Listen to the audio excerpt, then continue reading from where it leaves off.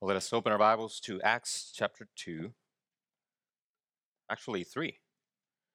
Yes, Acts chapter 3, verses 1 through 10. Acts chapter 3, verses 1 through 10. Having spent 8 weeks considering and studying chapter 2 of the book of Acts, we are now entering chapter 3. As we do so, I hope you will see how everything is connected.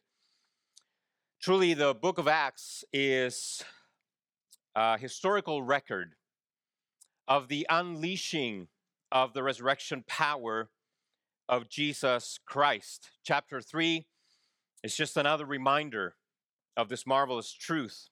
Now, before we jump into the details of chapter 3, I think it would be good to have a general layout of the chapter. And so I have identified 4 main sections in this chapter, which I will now outline for you in the notes. The first section is the miracle, which is summed up in the words, rise up and walk, found at the end of verse 6. This is followed by the explanation of the miracle, which is that God glorified his servant Jesus, as we will see next Sunday in verses 11 through 18. After the explanation of the miracle, Peter will then issue the command, which is found in verses 19 through 21, and it is summed up in the words, repent and turn back. Finally, this command to repent and turn back is followed by the prophecy, which is developed for us in verses 22 to 26.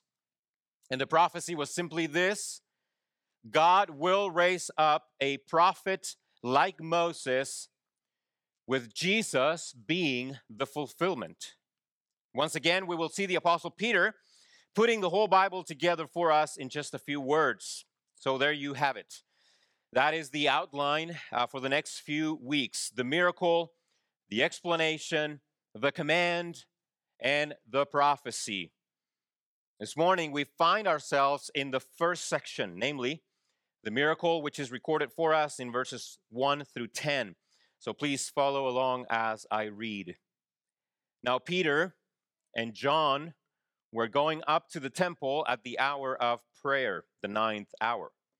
And a man lame from birth was being carried, whom they laid daily at the gate of the temple, that is called the Beautiful Gate, to ask for alms of those entering the temple. Seeing Peter and John about to go into the temple, he asked to receive alms. And Peter directed his gaze at him, as did John, and said, "Look at us." And he fixed his attention on them, expecting to receive something from them. But Peter said, "I have no silver and gold, but what I do have I give to you. In the name of Jesus Christ of Nazareth, rise up and walk." And he took him by the right hand and raised him up. And immediately his feet and ankles were made strong. And leaping up, he stood and began to walk and entered the temple with them, walking and leaping and praising God. And all the people saw him walking and praising God, and recognized him as the one who sat at the beautiful gate of the temple, asking for alms. And they were filled with wonder and amazement at what had happened to him. Now, there is a lot happening here, and one of the biggest challenges is to keep up with all the details. So I will do my best to guide you through this terrain by providing you with 6 headings that I believe capture the essence of these events. These headings are: first, the clear priority of the apostles; second, the hopeless nature of the situation; third, the low expectations of the man; fourth, the greater work of the Lord; fifth, the undeniable quality of the miracle; and sixth and final, the inadequate reaction of the people. I will follow this up with a question for us to consider, and I will finish with an invitation. So let's consider the first point, the clear priority of the apostles. What was that? Prayer. Prayer. Verse 1, now Peter and John were going up to the temple at the hour of prayer, the 9th hour. I believe there is a specific reason as to why Luke took the time to explicitly mention the context in which this miracle took place. Before he recounts the actual miracle, he is very direct in telling us both the hour in which it took place and the activity in which Peter and John were about to engage, all of which can be summed up in one word: prayer. Peter and John, these two close friends, were on their way to the temple in order to gather with other Jews for the specific purpose of praying, since it was the 9th hour, meaning 3 o'clock in the afternoon. So the Jews gathered for prayer 3 times a day. This would have been the 3rd time.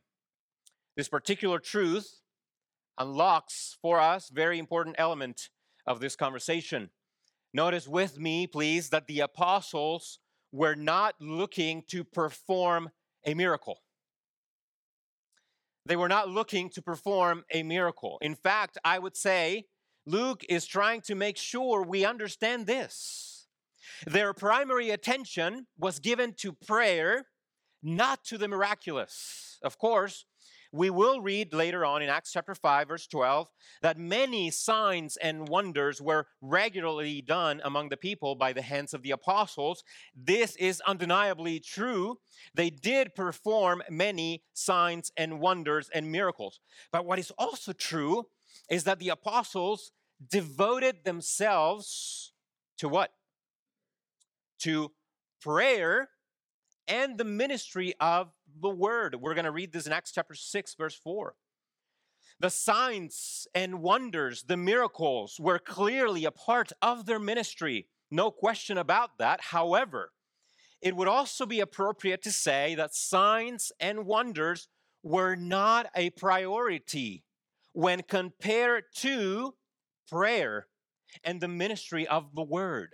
The apostles were first and foremost men of prayer and men who taught the word of God. Much could be said about this, but I just want to emphasize this one truth.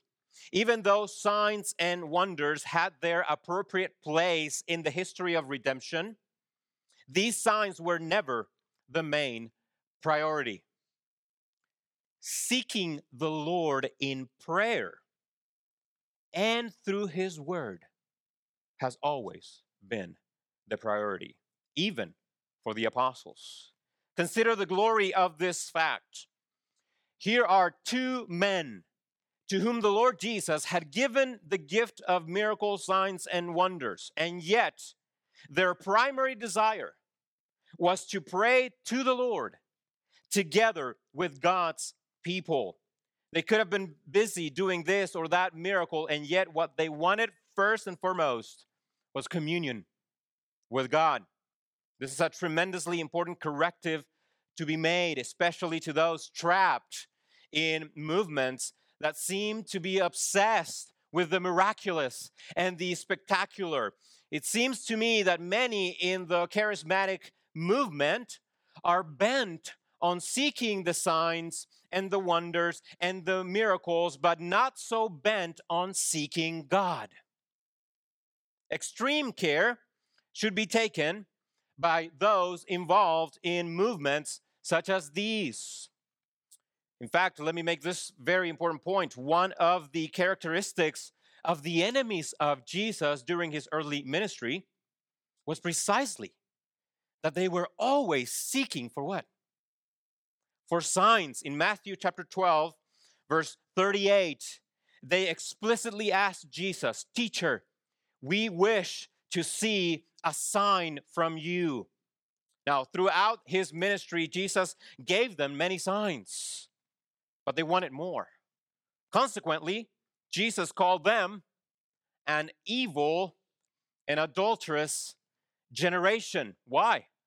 because they were always looking for signs. Now, I will return to that verse at the end, but there is something extremely important for us to understand, but I will close with that. For now, let me just be clear on this. We are not to be people who look for signs and wonders. We are called to be a people of prayer first and foremost. To this, the apostles were devoted. Ultimately, prayer expresses our desire to commune with God. So, let me ask you a question. Do you want to know how you are doing as a Christian? Do you want to take your spiritual temperature? Then don't look at the quality or amount of spiritual gifts you may have. Rather, look at how much you make of prayer in your life. There's no greater sign as to how you are doing as a Christian. Show me a strong Christian, and I will show you a Christian who prays much. And if this morning you came in here and you are actually looking for a sign, just sit tight, and I will give you one, but at the end. Now consider with me the second point, the hopeless nature of the situation. In verse 2, we read, lame from birth. Lame from birth. And a man lame from birth was being carried, whom they laid daily at the gate of the temple that is called the Beautiful Gate, to ask alms of those entering the temple. Let me see if I can help you understand how hopeless this situation truly is, especially in those times. The Greco-Roman world in which all of this took place was a world in which social class was extremely important and sharply marked. The lines were clearly drawn so much that the people in the upper class had nothing in common with those in the lower class. According to one historian, there were essentially 5 main categories of people in terms of their social standing. If you can picture a pyramid, at the very top were the families belonging to the Senate. This was known as the senatorial order. That was a very small elite and very, very wealthy. Right below them was the equestrian order. To this category belonged those Roman citizens that were able to buy their own horse and serve in the Roman army. Because if you could buy a horse, that meant you had money. Later on, this came to include people with an economic power close to the senatorial order. Immediately below the equestrians was something called the decurion order. These were the landowners and traders who had to have a minimum amount of economic power at their disposal to be labeled as decurions. And these things were actually measured by the Romans. There was a bracket of economic power to make it into this particular category. Right below the decurions was another class known as the respectable populace. Respectable populace. As the name implies, these people had acquired enough wealth, just enough to be respectable in society. They were respectable, but barely. And then at the very bottom of the pyramid were the poor. The poor. But even these people had a shot in life. They were free people, mostly able to work just enough to live paycheck to paycheck. They only had a bare minimum to survive. Now, within this lower category of the poor, there was one that was the absolute lowest of the low. These were the destitute. The destitute. Within this category were the orphans, widows, and finally, at the very, very bottom, the ill. The man in our story was literally at the very bottom. Thus, he had been confined to begging for everything. Not only that, but even his ability to beg was in the hands of others who carried him to the place where his begging was a bit more effective. This is bottom. You can't get any lower than this. On top of it all, the writer adds this little nugget of misery. The man was lame from birth, which means that begging was all he knew. All of this combines tells us that this man stood as a picture of utter hopelessness and misery. I imagine that anyone having a bad day would have looked at this man and said to themselves, I am not doing that bad after all. Moreover, most people in the surrounding area would have known about this man. Why is all this background important? It is important for two main reasons. First, it magnifies the greatness of the sign of the miracle that was about to be performed by God through the apostle. Second, it explains the low expectations of the man, which is our next point in your notes. The low expectations of the man. Alms, that's all he wanted. That is all he wanted. Verses 3 through 5. Seeing Peter and John about to go into the temple, he asked to receive alms. And Peter directed his gaze at him, as did John, and said, look at us. And he fixed his attention on them, expecting to receive something from them. Did you notice something? This crippled man was not looking for a miracle that day. In fact, Luke makes it sound as if this was routine for this man. It is just another day in the life of a crippled man in first century Jerusalem. No major changes anticipated, just another opportunity to beg. I believe this to be a great illustration of what happens when our eyes restrict themselves to the confinements of our present circumstances. This man had been confined to a life of helplessness, always dependent on the pity of those around him.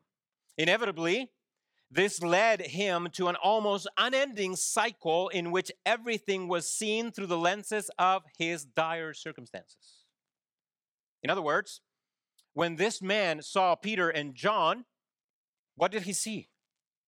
He saw them as he saw everyone else, simply as men who could take pity on him and give him something that would ease his suffering and misery, if only temporarily.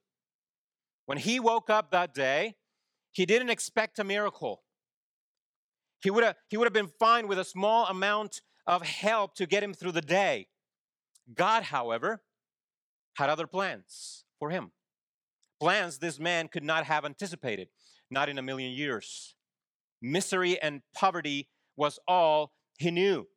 But the Lord was about to turn the entire course of his life around through the ministry of the apostles. Now, I want to be very careful here, in the sense that I don't want to take this application too far, but I do think we sometimes fall into this attitude. Let me see if I can explain, and I will try to explain this as we go along. Here's a man with low expectations. He just wants pity. But I don't think we can blame him, can we? He didn't know better. This is all he knew. But I want you to consider our lives. We were born into a world in which the kingdom of Christ has been increasing for thousands of years. We have the full revelation of Scripture. We know the ascended and exalted King is moving history to its intended and glorious end. We affirm and believe in the absolute sovereignty of God. We possess the Spirit of Christ who leads us, empowers us, and guides us.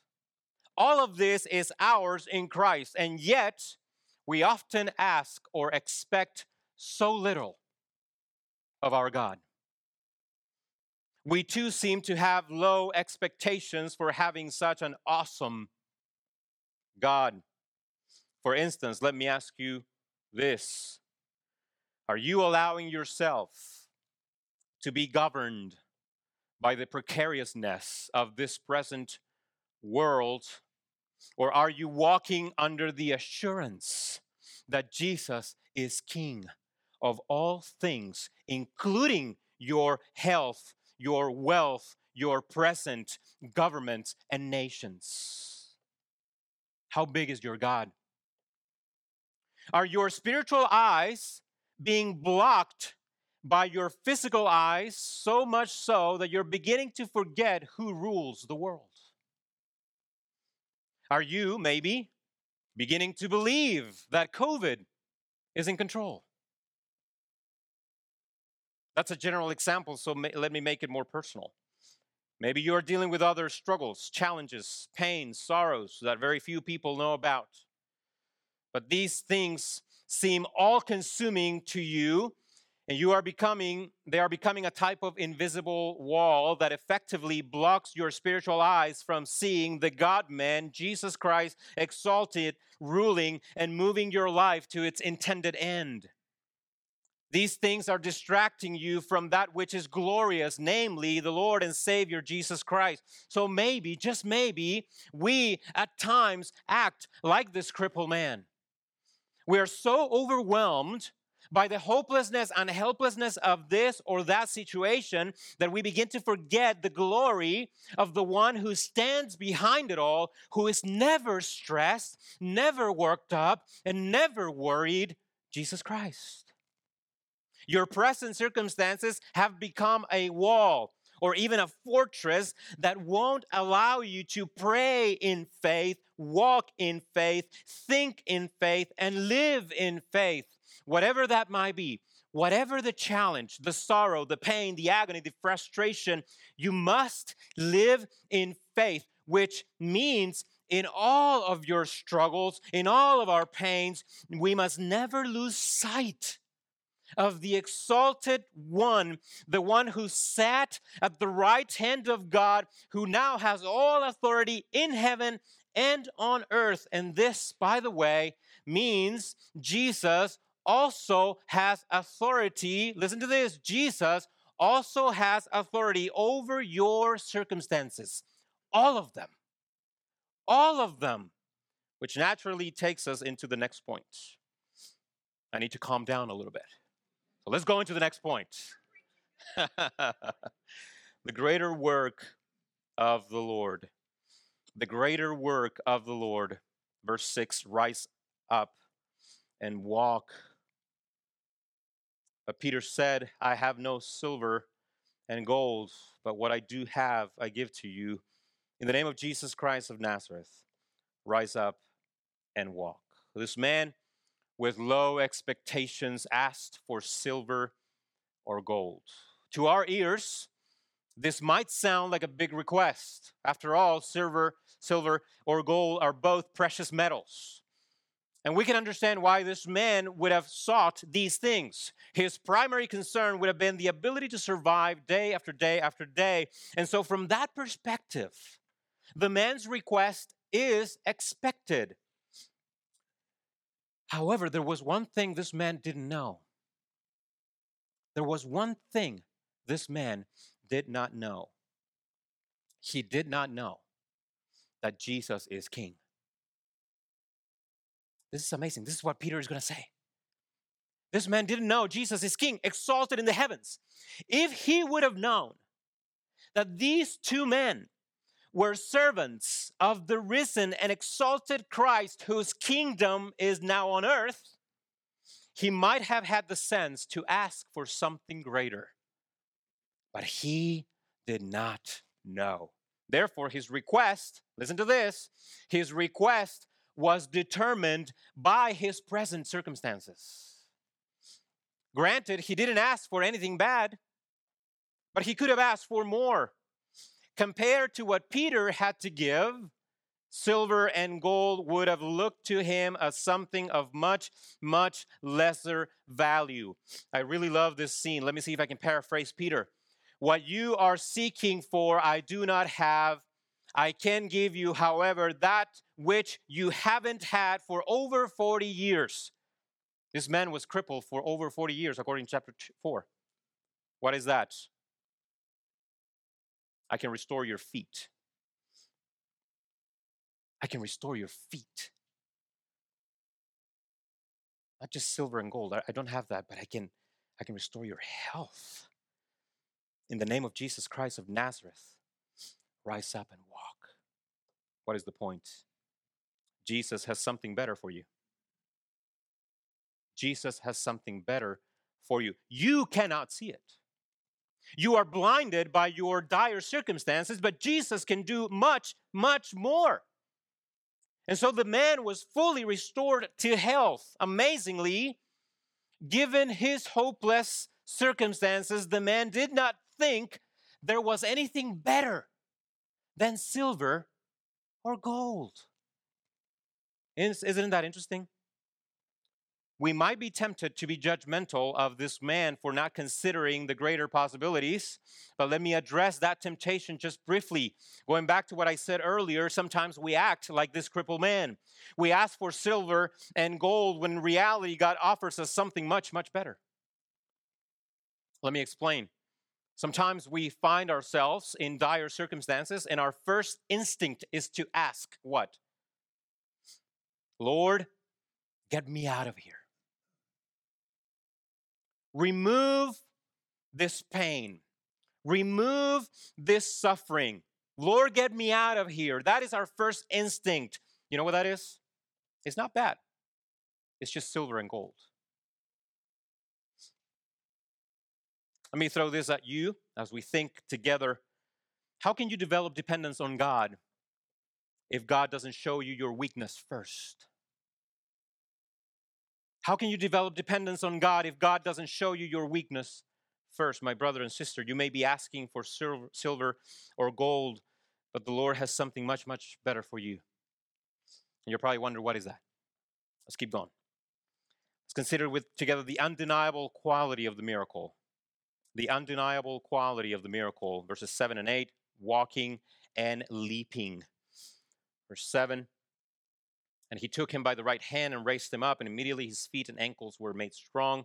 And leaping up, he stood and began to walk and entered the temple with them, walking and leaping and praising God. Let us do a simple mental exercise.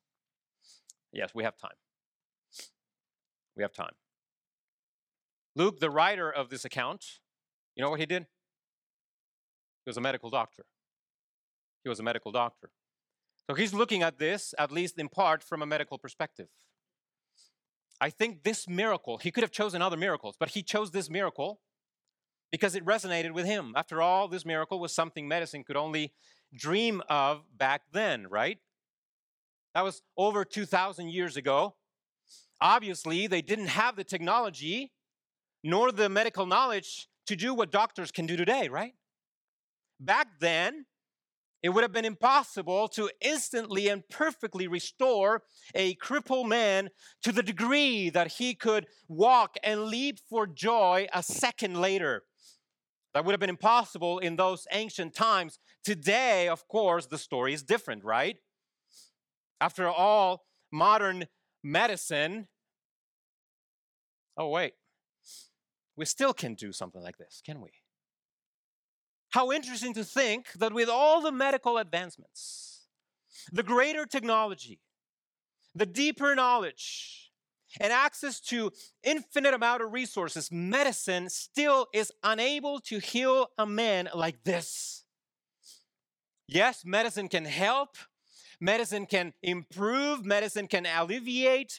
There is physical therapy, which can over time show to be greatly beneficial. No question about this, but no amount of medicine can restore tendons, muscles, and flesh like this.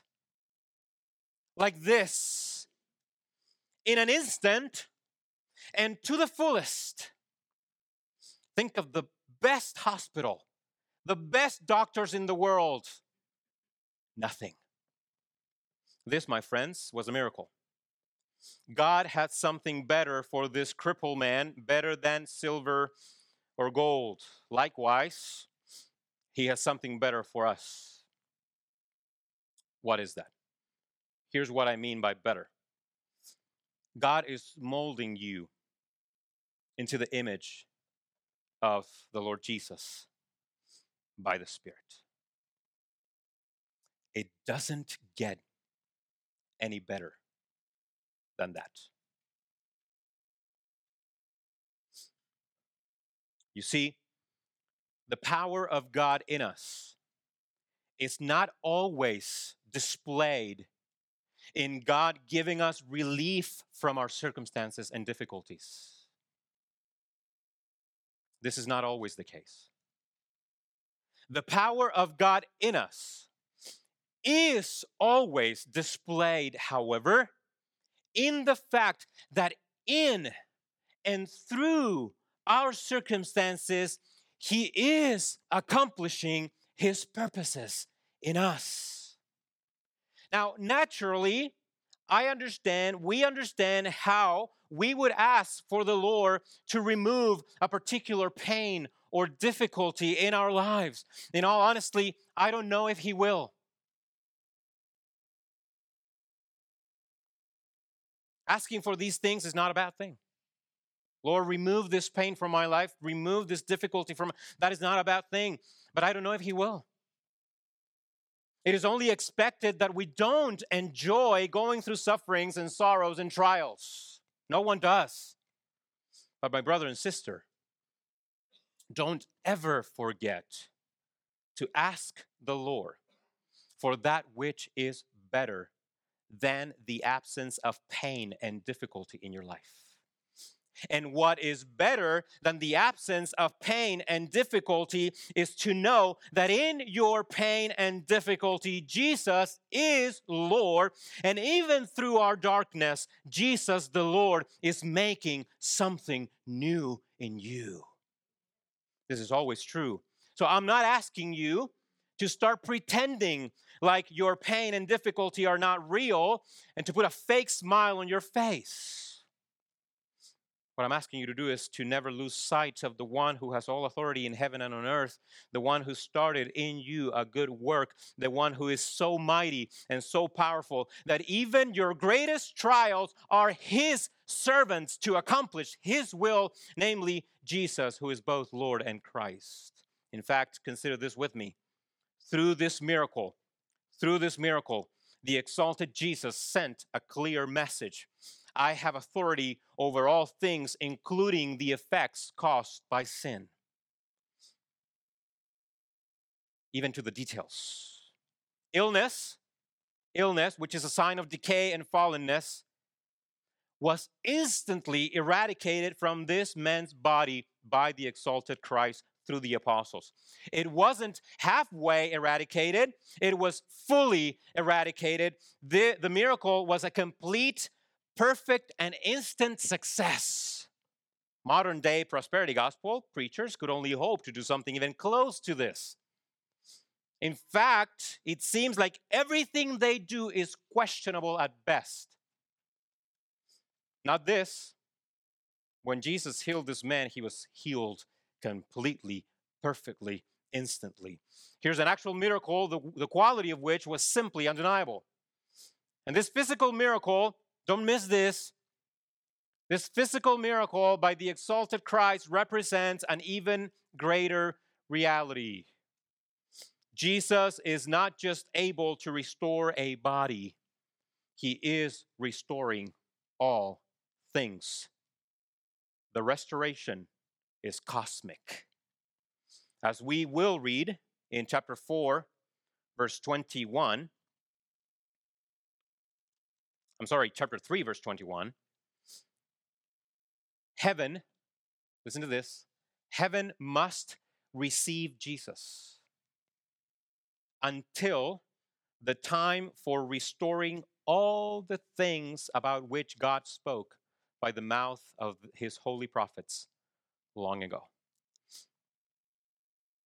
Jesus, right now, I want you to get this in your head. This is incredible.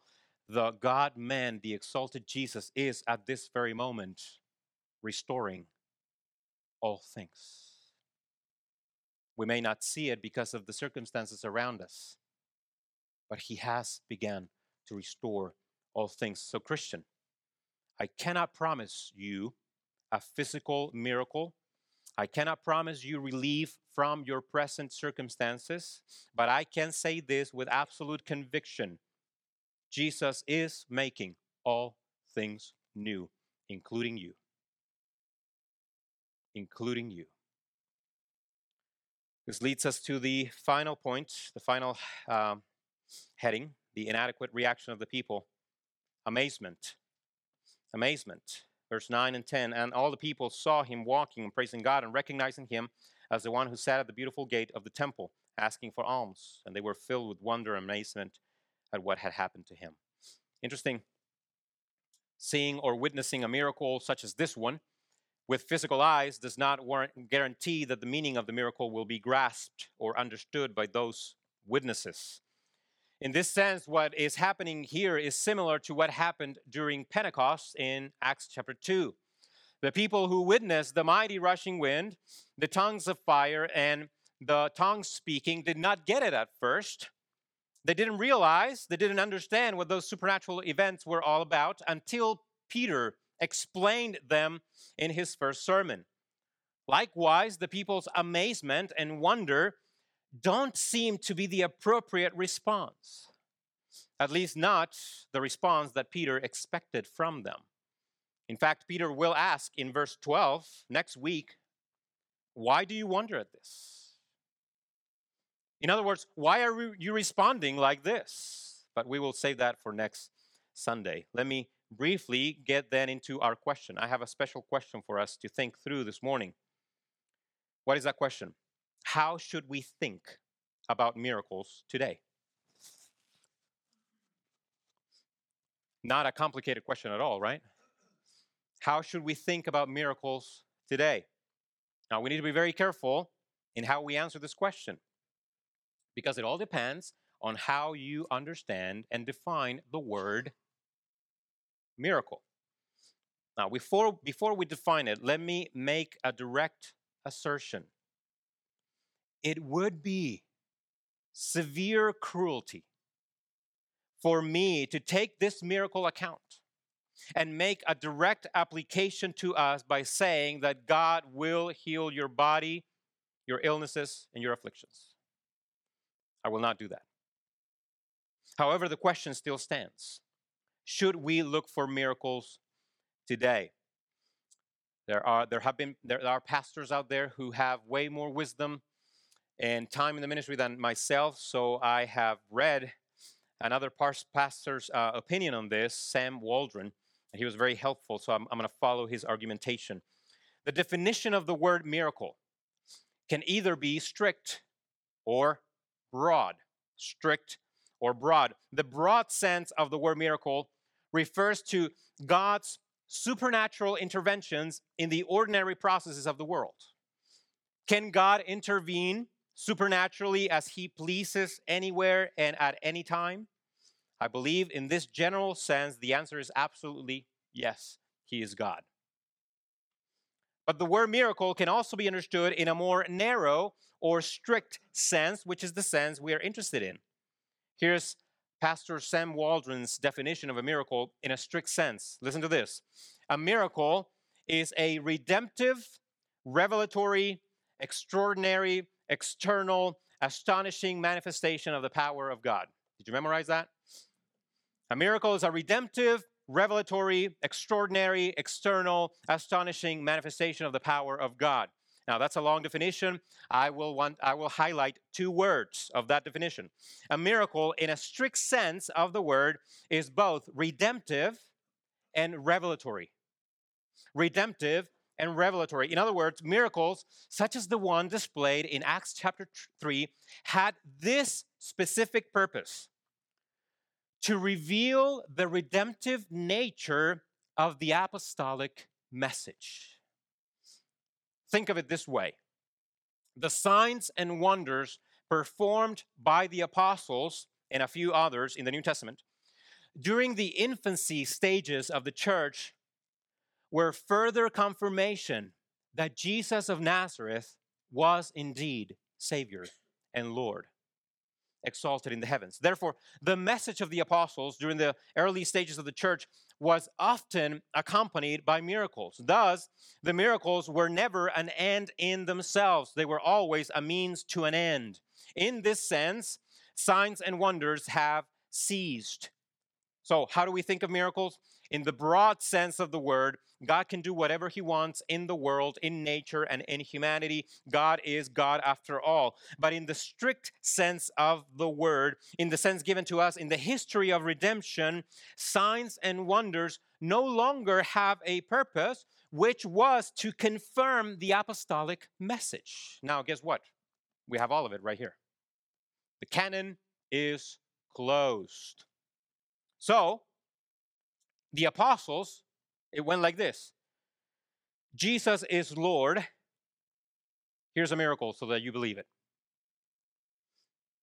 Now, the confirmation of the apostolic message is the Bible itself as the Spirit brings it to our hearts. Why the Bible? Because the Bible is the full testimony of the word of Christ, of the work of Christ. This written testimony has been preserved for us down through the ages. Some have sought to destroy it, others have tried to discredit it.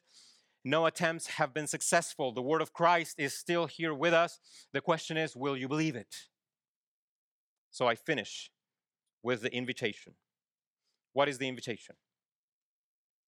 Believe in the sign of Jonah. Believe in the sign of Jonah. A few moments ago, I said that if you came in here looking for a sign from God, I would give you one. I also said that I would return to the passage in Matthew chapter 12. So please turn to Matthew chapter 12, and we will finish with this. Matthew chapter 12, the first gospel in the New Testament. And I want us to read together verses 38 through 40. Matthew 12, 38 through 40.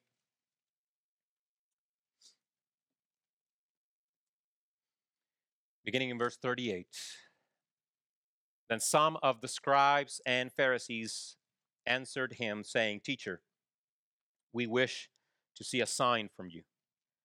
But he answered them, An evil and adulterous generation seeks for a sign, but no sign will be given to it except the sign of the prophet Jonah.